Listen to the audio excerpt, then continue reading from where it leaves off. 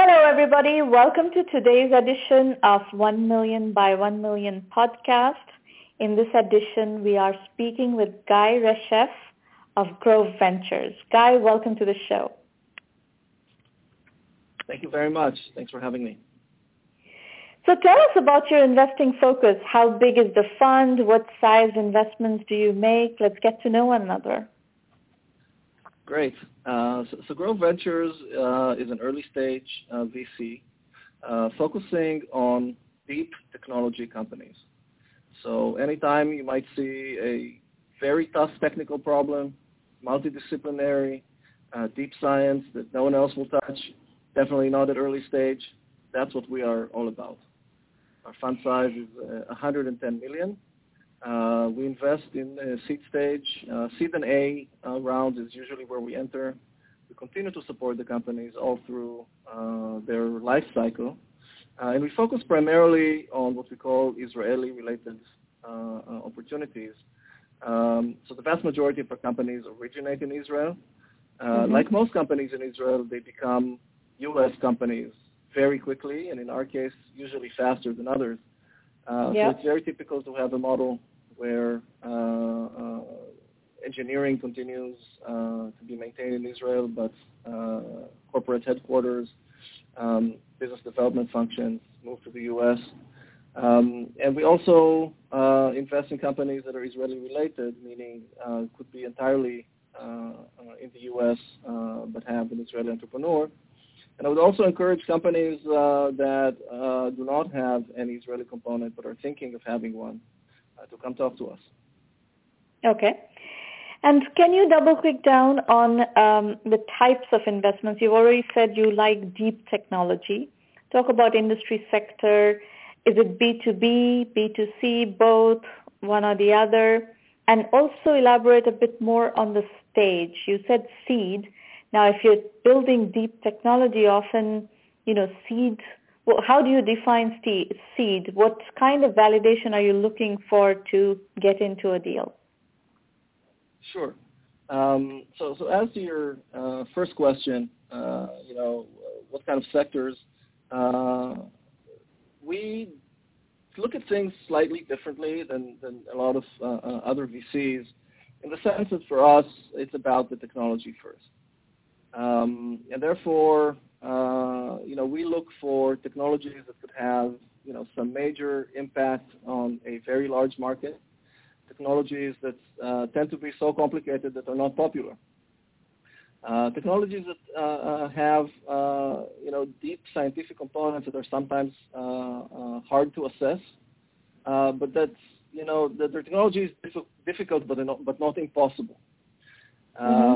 We find that there are really three secular technology trends that over the last few years have sort of reached a tipping point to put together kind of a perfect storm. And the first is sensing. Everything around us is being sensed, whether it's our bodies, it's machines, it's buildings, it's cities. There's a tremendous amount of new data being collected about the physical world. Secondly, it's the cloud. By now, cloud has matured to a point where it is possible for even a small company on a shoestring budget to collect all of this data, move it to a central location, store it very cost effectively, operate on it very cost effectively. And the third is artificial intelligence. You can now generate sometimes insights out of that data that weren't possible before. So anything at the nexus of these three trends, sensing, cloud, artificial intelligence, we tend to get very, very excited about. Okay. Now, that can be applied to dozens and dozens of industry verticals, and we're vertical agnostic. Many cases where multi-billion-dollar industries can be really revolutionized using these types of technologies. And therefore, we don't necessarily look at ourselves as a B2B or B2C and definitely not a SaaS or fintech type of investor. It's all of the above as long as there is a key differentiated technology where people care about it. And how do you decide to get into a company? What kind of validation are you looking for in a investment thesis of a company to be convinced? So we're typically the first institutional money in a company. And there could be a wide array of kind of what that means. Sometimes it would be just two guys in a PowerPoint. Or it could be a company that has gone through several millions of dollars through technology validations and anything in between. The type of validation that we look for, focuses on ensuring that I would say the research component of R&D, there's good evidence that that's being completed, kind of proof of existence in some way. We recently invested in a company that is developing a novel sensor for autonomous driving that complements the things we're familiar with, cameras, LiDARs, and radars. In this case, this is a sensor that is operating on shortwave infrared and therefore can see at night, can see through poor weather. And this came out of university research where a single pixel of such an imager was fabricated in a CMOS process, kind of proving out the value proposition. And therefore, we feel there's a good chance that the research here is really created a major breakthrough in this area that could be, in every autonomous vehicle of the future. From here, there's a tremendous amount of development that remains in getting this to product grade and going from one pixel to a full array and so on. So that's one really good example of a typical entry point that we look for.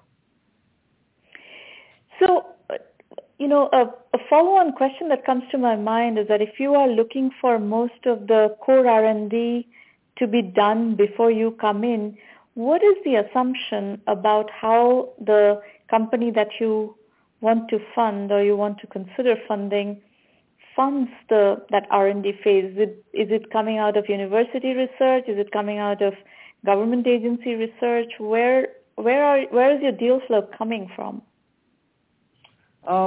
It's a wide variety of sources. And just to make it clear, we don't expect the vast majority of R&D to be completed. We usually enter at the point where there's a tremendous amount of additional development to be done. It's really just the fundamental basic research that we feel is completed and we're able to validate. We have an extensive network of entrepreneurs that we communicate with. Some of them specifically the question that I'm asking is not so much where your deal flow is coming from, rather how is your deal flow being funded before you would consider investing in them? Oh, got it. So typically there could be several avenues. Some companies we see coming out of university research, as you mentioned. Others have raised small angel rounds and have gone through a process, kind of on a very minimal budget, typically, let's say under $500,000 before they can demonstrate the kind of things that they need. We don't tend to follow other institutional investors, and we don't tend to enter the stage where the company is already fleshed out to 10 dozen people. That's typically too late for us. We like to enter at that initial stage where the DNA of the company is still being formed. It's usually just the entrepreneurial team, and they've been working on it either on their own resources or a very small raise or in a university setting, so somewhere between several months or a year. And it sounds like there are there's a substantial pool of angel investors in Israel who are willing to then fund this kind of R&D phase ventures, yes? I wouldn't characterize it necessarily as very different or more abundant than the Valley. Maybe the opposite is true. Well, in the Valley, it used to be true at one time that angel investors were willing to fund R&D stage ventures. Nowadays, it's becoming fewer and fewer. People want all that to be bootstrapped or done, on the entrepreneur's dime, and customer development, customer validation work to be completed before anybody is willing to fund a company these days.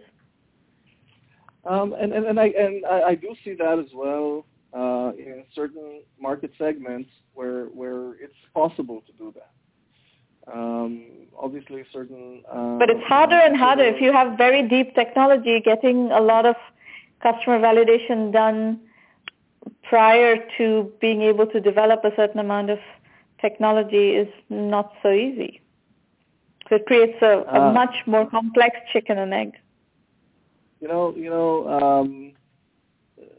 I think we've been quite lucky. We spend our days with some of the most brilliant people in the world, in my opinion.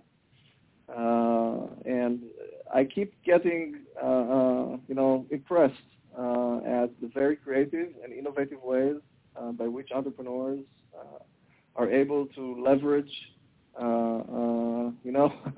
beg, borrow, and steal yes. their way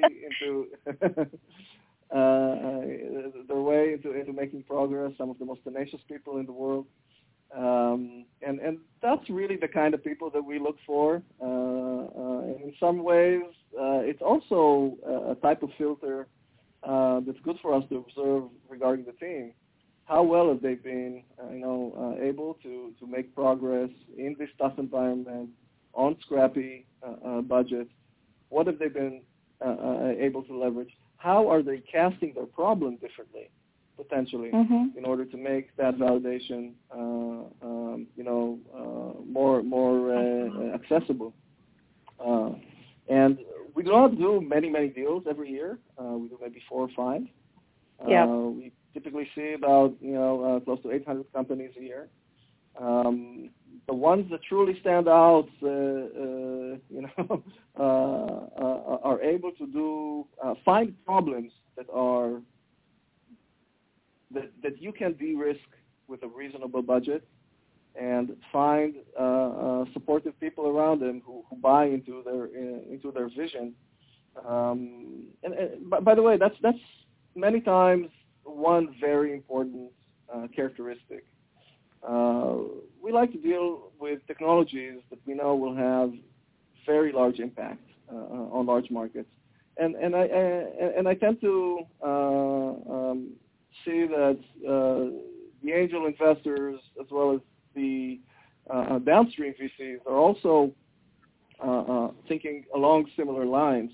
It's a little bit less about how much money you're applying now, and more about what is the size of the potential outcome when you succeed. So if you look at the last 6 months of your deal flow, could you synthesize what are some of the most interesting trends that you have observed in the deal flow? Sure. One very common one is artificial intelligence. It's obviously everywhere. It's everywhere.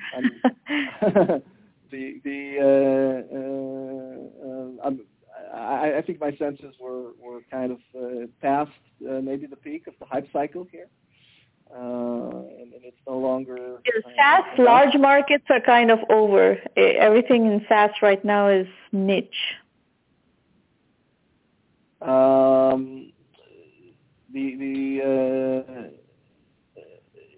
If what you mean is that the basic infrastructure, the groundwork has been laid, that's true in many ways.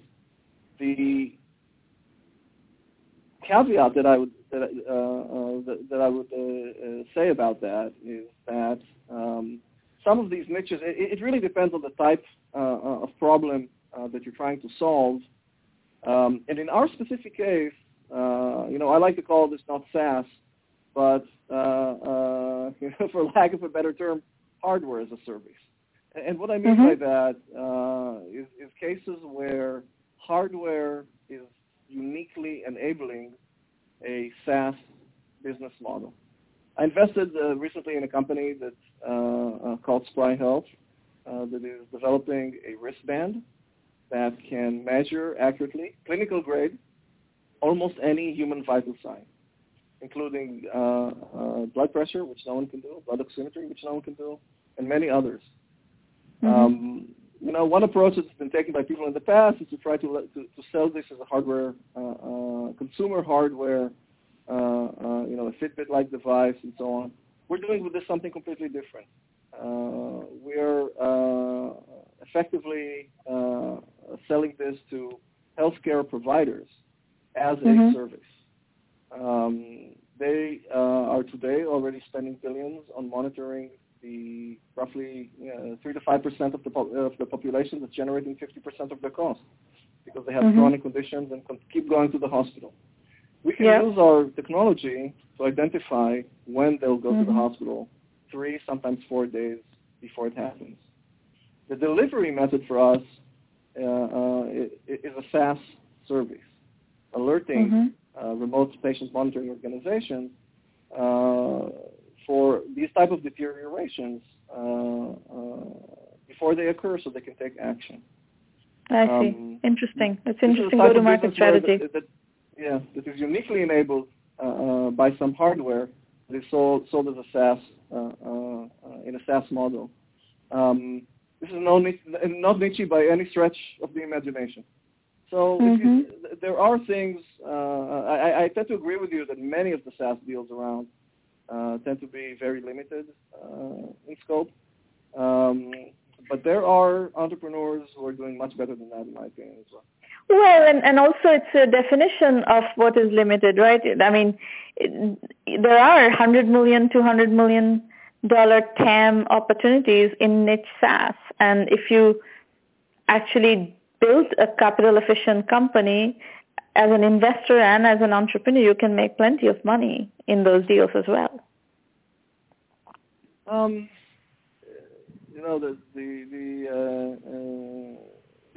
This question has a little bit to do with the economics of the venture model, and there's been a lot of discussion about this. I would recommend to anyone listening, if they want to learn a little bit more about it, look it up on Quora. There's plenty of really good answers about this. But the long and the short of it is that really, in order to for a VC to return a fund of any meaningful size, let's say $100 million and above, it's really, really hard to do without building companies that can really attack markets that are bigger than that. Well, I think the truth is there's great companies, so they need to be able to generate revenues of somewhere between $100 and $150 million. And it's really hard to do that in a market that's not on the order of $1 billion. That's right. That's right. But I think the trend of the industry is that there are lots of micro VCs that are operating very small funds these days. I mean, the market has proliferated. There are probably 500-600 micro VCs that are, operating funds in the $10 million to $50 million range. And those guys can actually play in these smaller markets and still make plenty of money. If you're talking about the larger funds, of course, it's the regular venture game and the regular, one company in the portfolio has to hit a home run such that the rest of the portfolio can work. And you can't really play these smaller, singles kind of hit opportunities. But if you're playing with a small fund, I think the strategy can be vastly different. Absolutely. There are plenty of great companies around that are not venture scale. That's right. I would not. And the vast majority of the companies out there are not venture scale. Correct.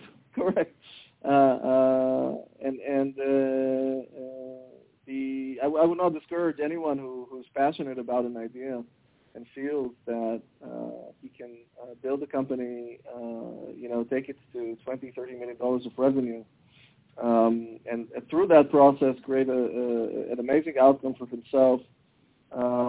There's absolutely people around with smaller funds who will back these types of opportunities. Right. So a few trend questions, and I'm actually looking for answers specific to the Israeli ecosystem since that's your specialty. How do you process the current investment climate where capital is moving further and further upstream? How does a seed investor mitigate the Series A gap? So generally speaking, this is a good time for the industry. There's quite a bit of capital around, and I think that generally speaking, we've been through a few of these cycles. This is probably one of the easier times to go out and raise money in the cycle. As a result, there's been a proliferation of seed-funded companies. The numbers that we are seeing here this is an American number, 50 to 70,000 seed investments or pre-Series A investments, but the Series A number still remains constant, about 1,200 to 1,500 max. So there's a big drop-off. What is the situation in Israel? I would say it's quite similar. Obviously, the absolute numbers are a fraction of what we see in the U.S. But in terms of the cadence of investment and kind of the funnel shape, I wouldn't say it's necessarily that different. The Israeli venture capital industry has modeled itself very closely after the Silicon Valley one. Silicon Valley. And so you tend to see the same kind of things, the same type of behaviors. And how do you parse unicorn mania in Israel? As a seed investor, you could get buried under later stage liquidation preferences. How do you protect yourself? So one thing that I would say is markedly different between the two geographies is that in absolute terms, the number of unicorns generated in Israel is significantly smaller than the ones in the U.S. And that has driven some type of thinking within the Israeli venture community that strives to achieve some more limited goals. And there's a lot of talk about potentially Israeli companies being sold too early at prices that are too low. It's definitely been true that median exit prices in Israel have been lower than in the U.S. Multiples have not been lower because the amount invested is lower as well, but the exit price is lower. Yeah. So you're not really playing the unicorn mania game to that extent, which is a good thing, I think. One really great example of exactly what you said is a wonderful company called Mobileye. Mobileye was really the pioneer in autonomous driving. They really built the world's first camera-based system for driver assist and laid the foundation, collected all the data and laid the foundation for autonomous driving. Mobileye was sold earlier this year to Intel for $15 billion. And Intel has decided strategically to locate all of its automotive activities under the umbrella of this new division of Intel, Mobileye. Can you guess what the number of VCs that invested in Mobileye is? No. It is 0. So it's a bootstrap company.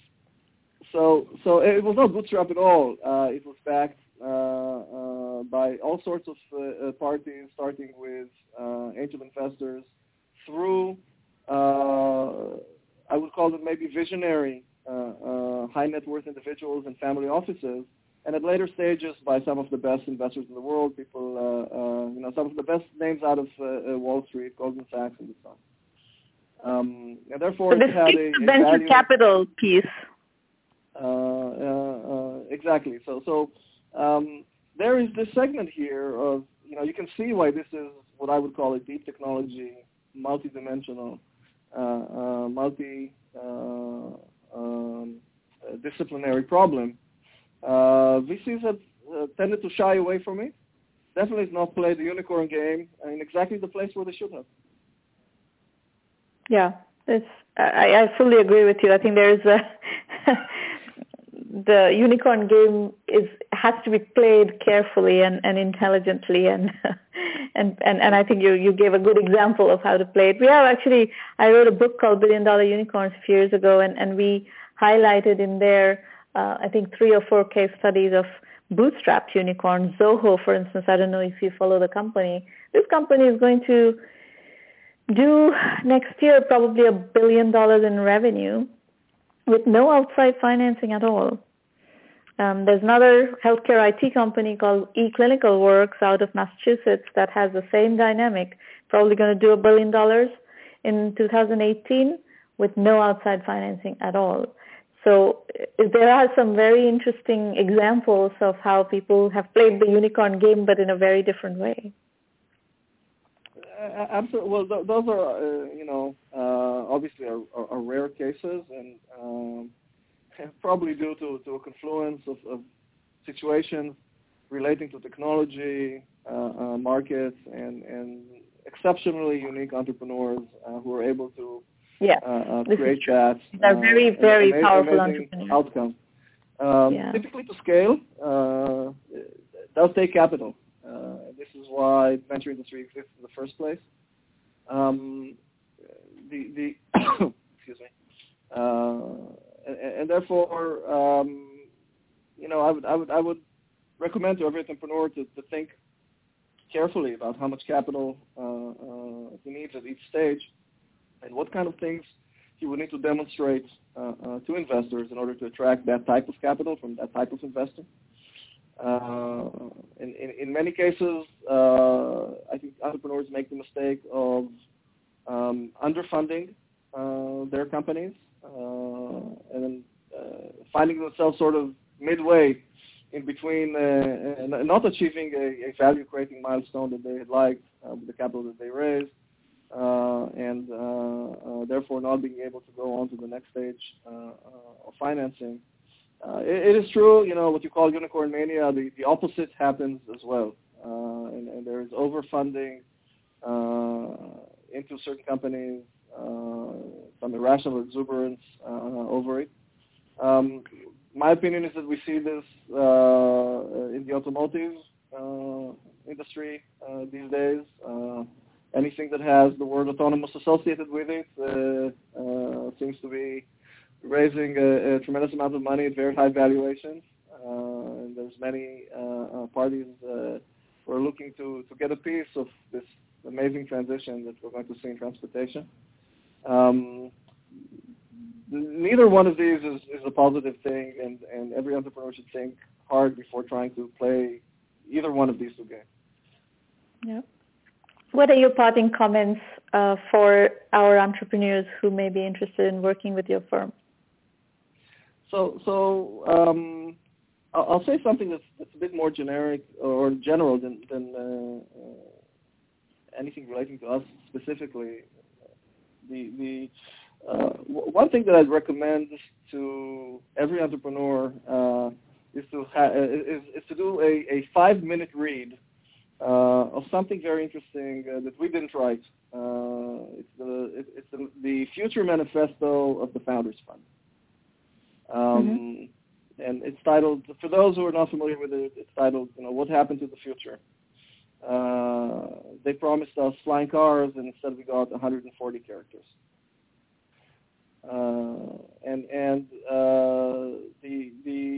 Peter Thiel and his group of Founders Fund, I think, have done a great job there in articulating why it's not only the imperative of our times to get back to real innovation by solving very hard and difficult problems. It also skews the bias in the favor of the companies attempting to do this.